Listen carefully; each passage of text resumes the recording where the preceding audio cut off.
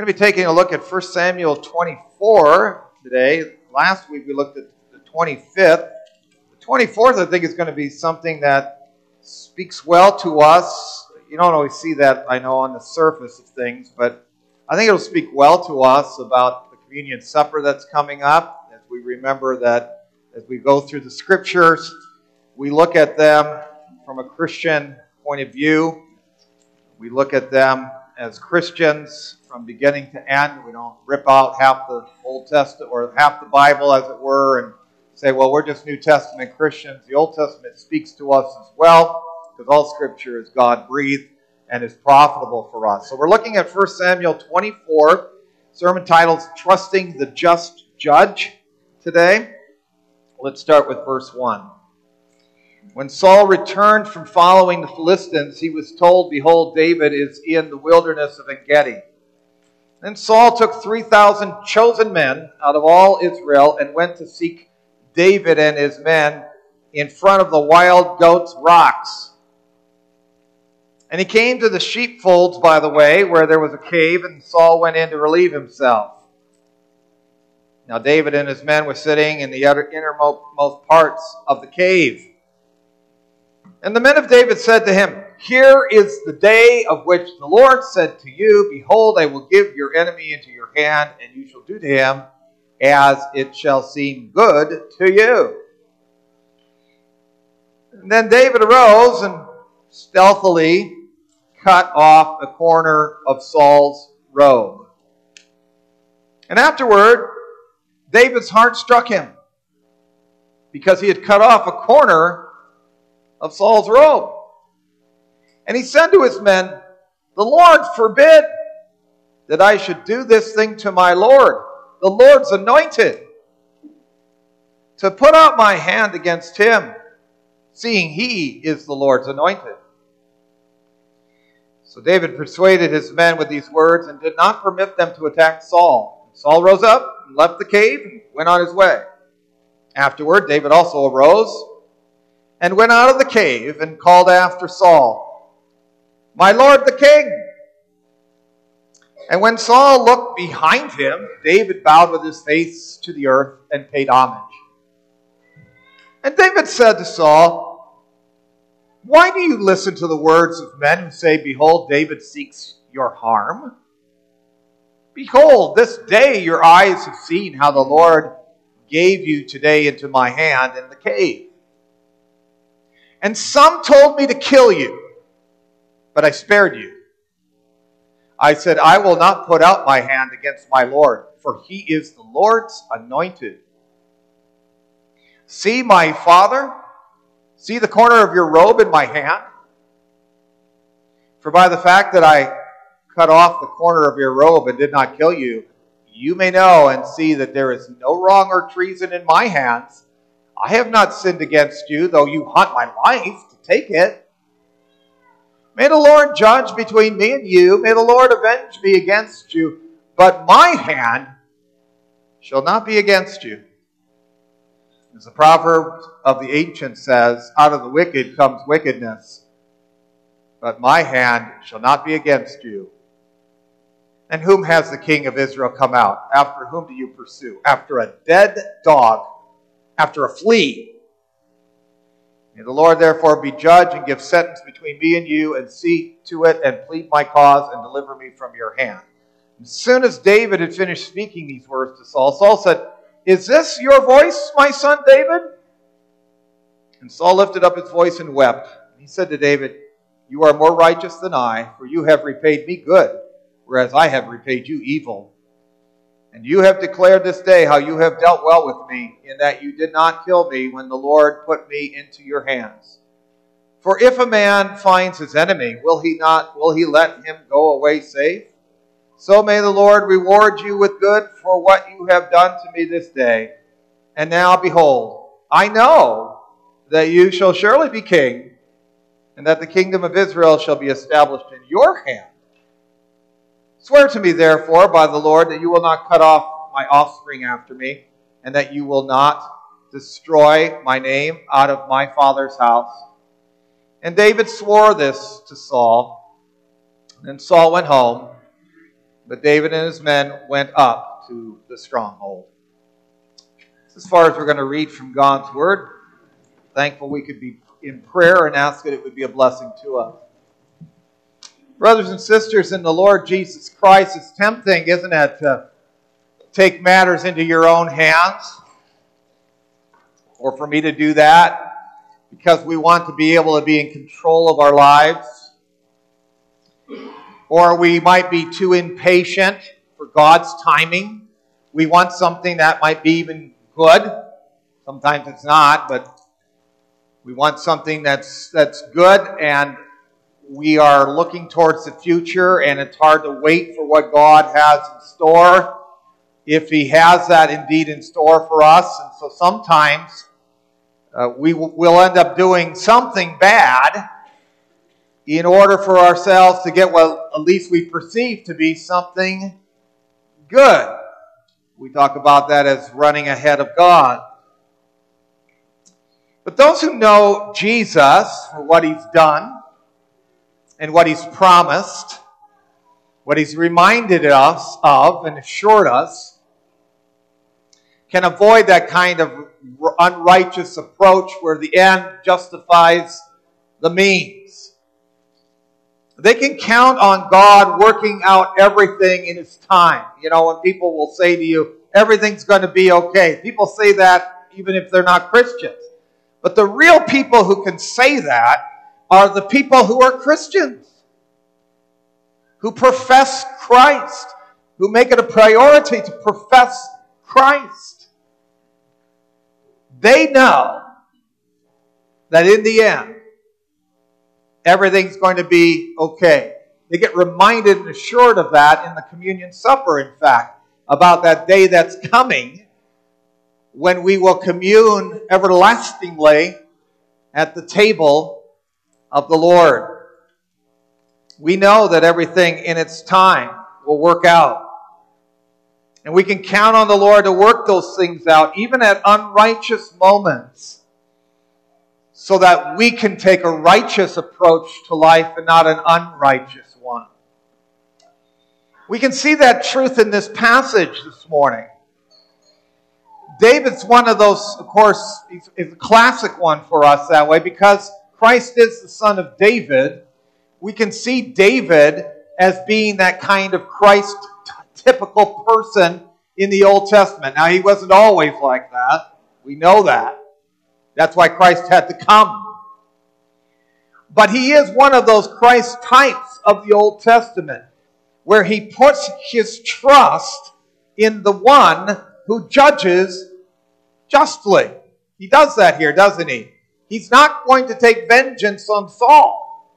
He'll leave that to God. He's going to trust in the one who judges justly. And he believes then that in God's timing, God will lift him up. It doesn't look like that right now, but he knows that's the way it is. And so we want to focus on that theme this morning as we look at David's deeds, his words, and his oath in 1 Samuel 24, that David is trusting the God who judges justly. We first of all look at his deeds. Now, the backdrop to David's deeds displays a shame that's going on here. There's a shameful injustice, right? If we look closely. Saul chooses a hand-picked group of 3,000 people. We talked about how Nabal had his 3,000 last week. Well, we see Saul having 3,000 here. And he uses 3,000 men to chase David, who is portrayed here as this one who's an alien, who's a wanderer, who is in the rocks of the wild goats, or the crag of the wild goats. A very precarious place. I mean, if there's wild goats up there, you know, if you've ever seen anything going on with wild goats, or sheep, or wild sheep or rams, they can sit there on these precarious places and they can hop around and spring about, and you go, how do they do that? But it's a precarious place. And that's where David is. And that's where Saul is pursuing. the number of men of Saul versus the number of men of David is 5-1. But also the amount, and that's maybe more importantly, that Saul took is the same amount that he took against the Philistines when he first became king in 1 Samuel 13. And so David's being treated like the Philistines. He's being treated like the unjust, when in the passage all we hear is that he's anything but that. Now more of that, and that's a shameful thing. That's part of the shameful backdrop here. But there's more to it. More of the backdrop, more of the background to David's deeds is Saul relieving himself in the cave. And that also spoke to Saul's behavior. Now back in Judges chapter 13, verse 24, the attendants of Eglon, you will recall, were waiting to the point of embarrassment or for shame for Eglon. And they were thinking that he was doing the very same thing that Saul's doing here. When actually what had happened was that the Lord had delivered Eglon into the left hand of Ehud. And Ehud himself said to Israel that the Lord had handed Israel's enemy into their hands. Well, that episode pointed out the glory that God gave to the humble, which Ehud the left-handed had, and also the shame that came to the glorious, which is what Eglon had. Right? And of course, Hannah early on in 1 Samuel, as a prelude to what Mary would say later when she had the Christ child born to her, says the same things, right? That God would humble the proud, and God would give grace to the humble. God had turned the tables in his just and righteous ways. Well, now here Saul is viewed as this shameful king, you see. And he's indeed the one that is caught unaware. Though David is the one without home, he's wandering, as it were, without a country and a home to call his own. The shame doesn't belong to David. It looks like that. It's kind of like when Jesus is in the manger. I wrote an article about that for the newsletter coming up. You know, Caesar Augustus looks like he's the great one. He's the mighty king, and he decrees that everybody needs to go and get taxed. And Jesus is in the manger as a baby, and you think, well, it sure looks like Caesar Augustus has one over, the government has one over on the Christ, but that isn't the way it is at all, and that's not the way it is here either. The shame doesn't belong to the one who's being pursued, but the one who's pursuing. And he's conspiring against the true anointed of the Lord, and then in turn against the Lord himself. Later he has to admit that. That the kingdom's going to be established in David. Well, we learned a lesson here that for ourselves, if we say, okay, well, what does this have to do with us? Well, we learned a lesson here that there is no glory in conspiring against the Christ of God. It's shameful. It is shameful when we think that happiness, good times, fame, popularity, fortune is to leave the cause and the work and the way of the Lord Jesus behind. That is secondary at best, and these other things are primary at best. You don't have to be a religious guru like the Pharisees or the scribes, or a powerful political figure like Pontius Pilate to try to do that. Though there's been plenty of those who have tried to do that, who have tried to find their glory by shaming Christ. It doesn't even have to be the people who want nothing to do with the gospel, who turn their backs on Christ, or who think they can live life in glorious ways without Christ. Because sad to say, that even when we're Christians and whenever we sin, and if we don't think we sin, we deceive ourselves and the truth is not in us, but whenever we sin, we shame Christ. It does not glorify Him, and that's our life. That's what it's supposed to be about, isn't it? And it brings shame to our lives, whether we admit it or not. And it's hard sometimes for us to admit our shame. Right? But we must not get comfortable with our sin and with our shame. And we will not want to be when we're reminded and we are assured of what Christ came to do for us, where Christ Himself came so that we might have our shame taken away. We won't want to be shameful ourselves the more and more we think about the shame that Christ undertook for us on Calvary's cross. We get reminded and assured of that again as we remember the Lord's death until He comes again. If we really want the kind of proper glorification in our lives, it's going to be found when it's our desire to bring glory to Christ, to find in Him our salvation, to glory in His salvation, and to glory in living for Him, right? That's where our glory is found. Not in our own seeking of it, but in our own glorification of Christ and not shaming Him. But David has opportunity. Here's Saul conspiring against David, who's the true anointed, and David has an opportunity to take him out like Ehud had Eglon, and his men offer the counsel. It's not that David probably couldn't see it himself, but now he gets backed up by his buddies, right? Which is always something of a challenge for us when we're pressured by our peers. This is God's will here. And all you got to do is drop your sword, or the sword of Goliath, that he probably still has, upon Saul, and your troubles will be over. Now, just because you and I have something drop into our lap by God's providence doesn't mean that that's necessarily God's will for us to do X, Y, or Z. It might be just the opposite. Of course, we won't know that unless we keep the Word of God before us.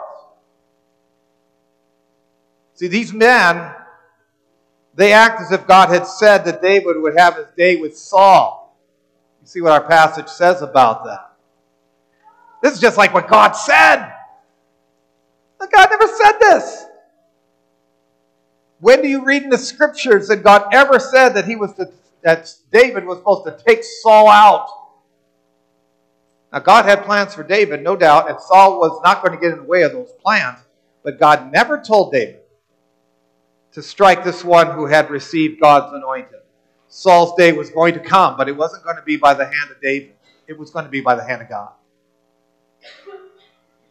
And so David makes a remarkable statement that becomes a motto of sorts for him in times to come. Before he does so, he draws softly and silently towards Saul, who is unaware. But he makes this statement: the Lord forbid that I should do this thing to my Lord, the Lord's anointed, to put out my hand against him, seeing he's the Lord's anointed. Before he does all that, he draws softly and silently towards Saul, which is the very same thing that happened to Sisera, who was this Antichrist figure back in Judges. And Jael comes over and crushes his head in a kind of Christ-like seed of the woman kind of style in Judges 4:21. He does the same thing. But David doesn't do that. David doesn't crush Saul. He doesn't kill him with the sword of Goliath like he had killed Goliath as he cut his head off with Goliath's own sword. David had promised not to cut off Jonathan's house back in 1 Samuel 20:15. And indeed, Saul would have his head cut off. It would happen in 1 Samuel 31:9 by the Philistines. But David doesn't cut his head. David cuts his robe. And in doing that, even, he's conscience-stricken. It literally smitten in his heart. And the same term is used of him in 2 Samuel 24:10 when he sinfully counted the people to consider his strength apart from the Lord. You know, when the skirt of Samuel's robe is torn, when Saul grabs hold in 1 Samuel 15:27, that symbolized the kingdom being ripped from him. Fabric is later torn with one section left for Judah and 10 given to Jeroboam in 1 Kings 11:31. David, you see, feels guilty for anything that's even remotely associated with cutting off the Christ, cutting off the Messiah, cutting off the Lord's anointed. He sees that as the most heinous act. And later, in fact, when somebody came and boasted to David and said, hey, I cut off Saul's head, I killed him with a sword, I should say.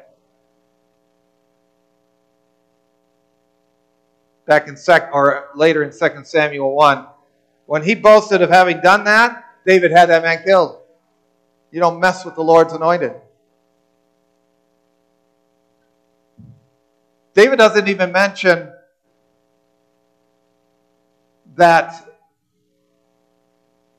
Well, let's just put it this way. David instructs his men in wisdom here. The idea that people would conspire against the Lord's anointed to kill him, to David, it's just terrible. Even in his shame, Saul was the Lord's anointed. That was a fact. And that made all the difference in the respect that David gave to him. Enemy of his though he was. Now, if cutting off Saul was terrible as the Lord's anointed, imagine all the more the heinousness of taking Jesus Christ, who was without sin and without shame, and placing him on the cross of curse and shame. That's what we remember, in part. You know, no matter what dastardly deeds that men have been able to, and women have been able to contrive in the history of humanity, and there's been plenty,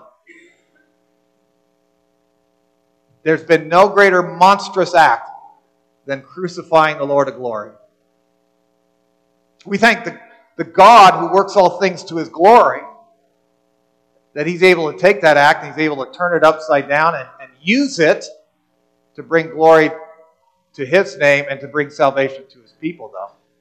That's what he does. And that's also what we remember at the table.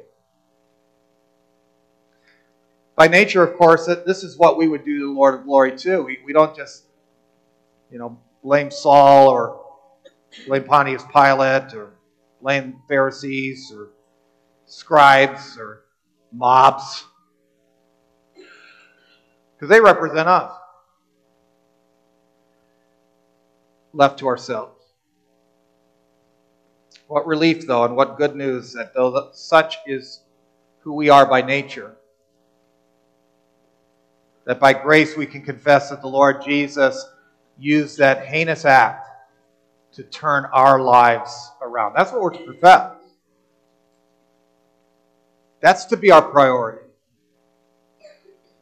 He saves us by his grace, and he saves us to serve him in a sanctified way, and we get to do that when we've known Christ every single day. Every day is a day where we can say, God has turned our lives around in Jesus Christ for his glory.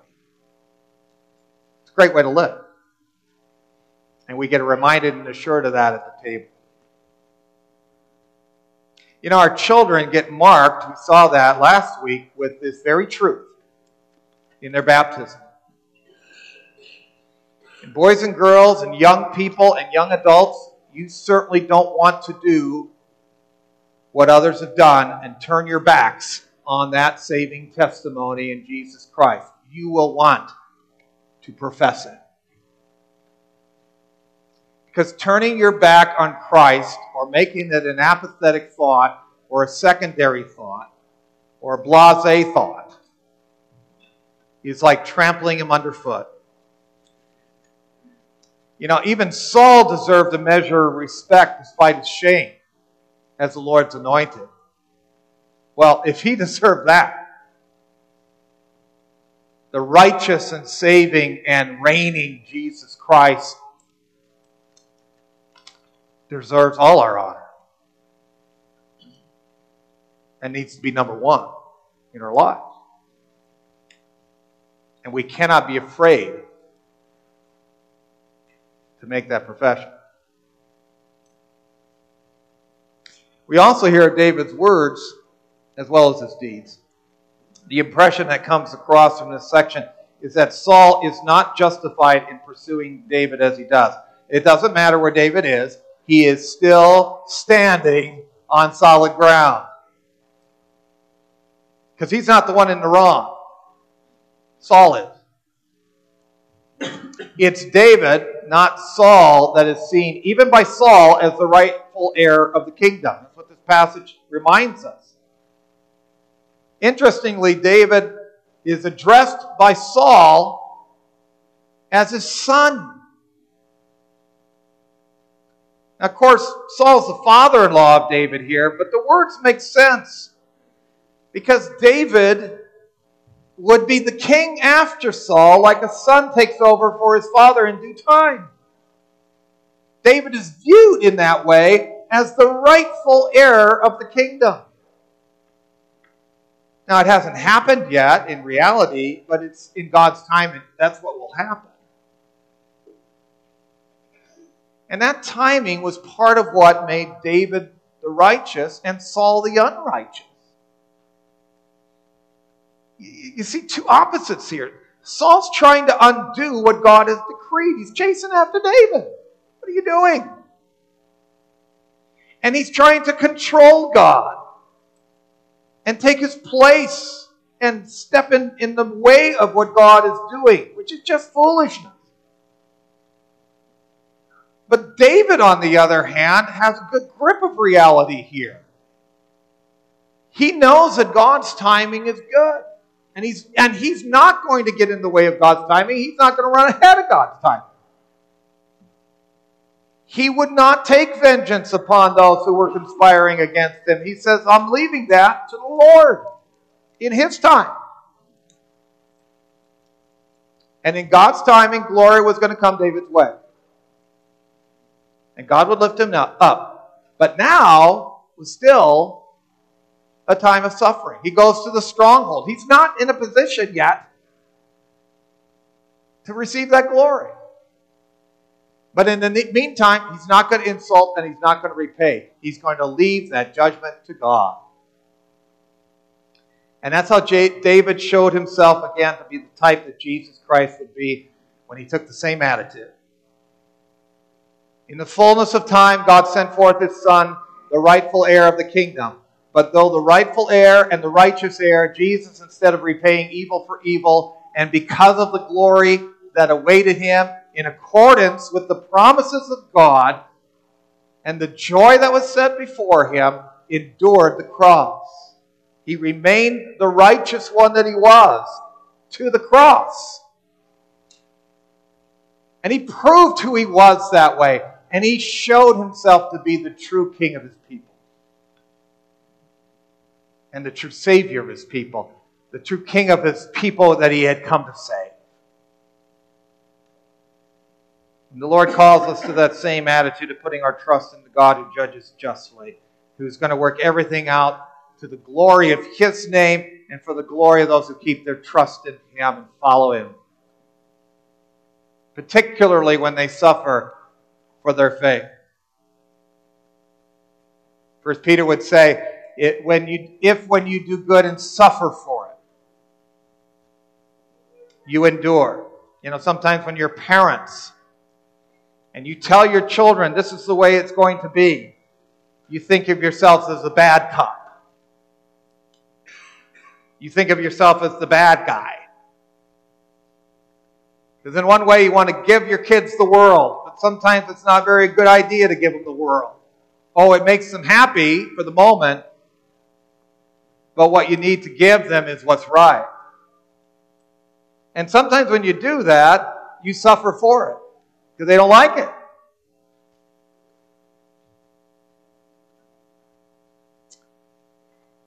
And sometimes they don't like it to the point that they do the very things that this passage says we shouldn't be doing, and they turn their back on Christ. And you suffer for it.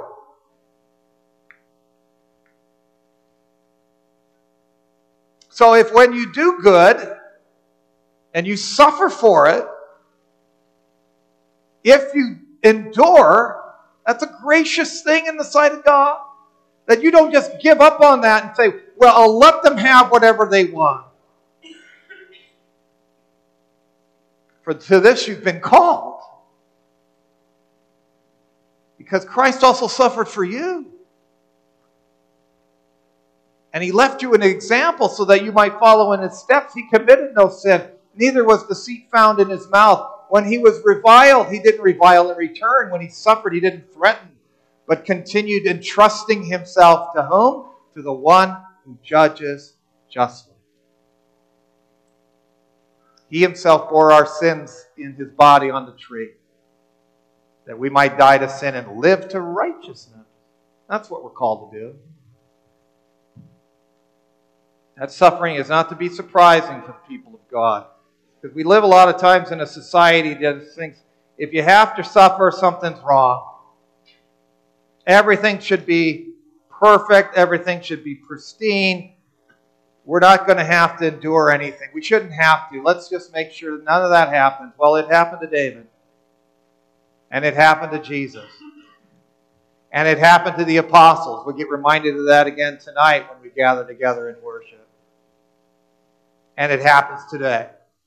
It happens to those who stand for and who care and who profess the cause of Christ.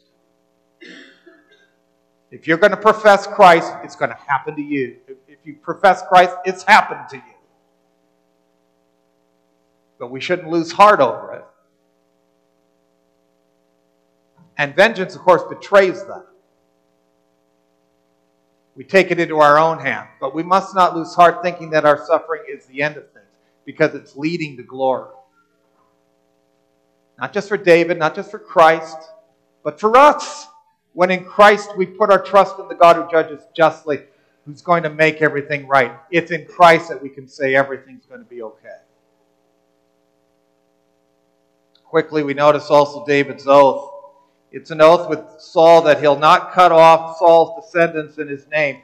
David cuts off his skirt, or corner of it, but he promises not to cut off Saul of Benjamin's descendants, which is also something that didn't happen in Judges 20, right, with Benjamin. You go back and read that, you can hear about that. But this oath reminds us that there's mercy by oath in the house of David. Mercy by oath in the house of David. David cannot understand why Saul would pool his energies against someone like David, referring to him as a dead dog himself. In 2 Samuel 9:1, David's going to see to it that Mephibosheth, the grandson of Saul, who also referred to himself as a dead dog, he was going to sit at the table of the king and commune with him and eat with him. David was true to his word. Mercy by oath in the house of David. And that's the way Jesus is with us. Jesus is that way with us as well when our trust is in Him. You can trust His word. He brings you to His table.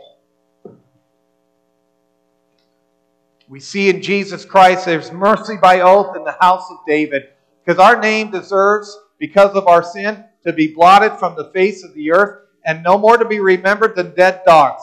It's like the writer says, the hymn writer, He saved a wretch like me. But by mercy we come to know the saving work of Jesus, the mercy of Jesus, and we take the name of Christ upon us so that we can have a lasting name. And we're able to sit at the King's table. And so if we want that lasting name, that's where we have to flee for mercy. That's whose name we have to profess. And by the oath that God makes, we find in Him the one who is that anchor for our soul. He says, come to the table. Don't stay away. Believe what I said. I swore it. By my mercy, come to the table.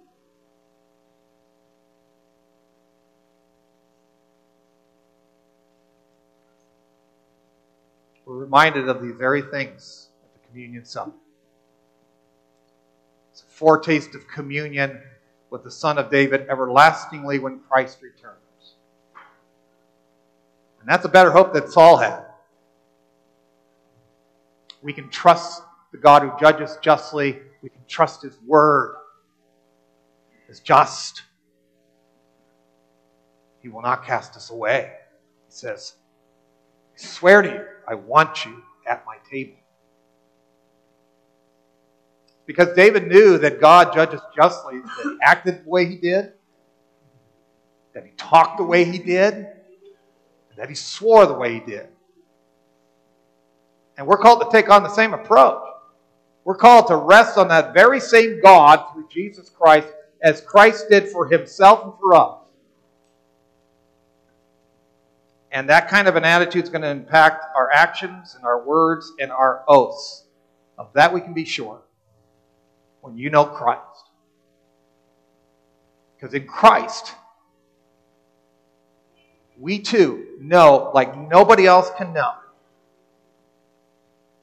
that God's going to work out everything for those who love Him. He swears it. Because really only in Christ can we really say everything's going to turn out right. Everything's going to be okay. Amen. I'm going to take a few moments right after our prayer to approach the table, but let's take a moment to pray. God and Heavenly Father, we do ask that your gospel be encouragement for us, especially as we come to the table of the Lord this morning. And we'd ask that you'd hear us in Christ's name.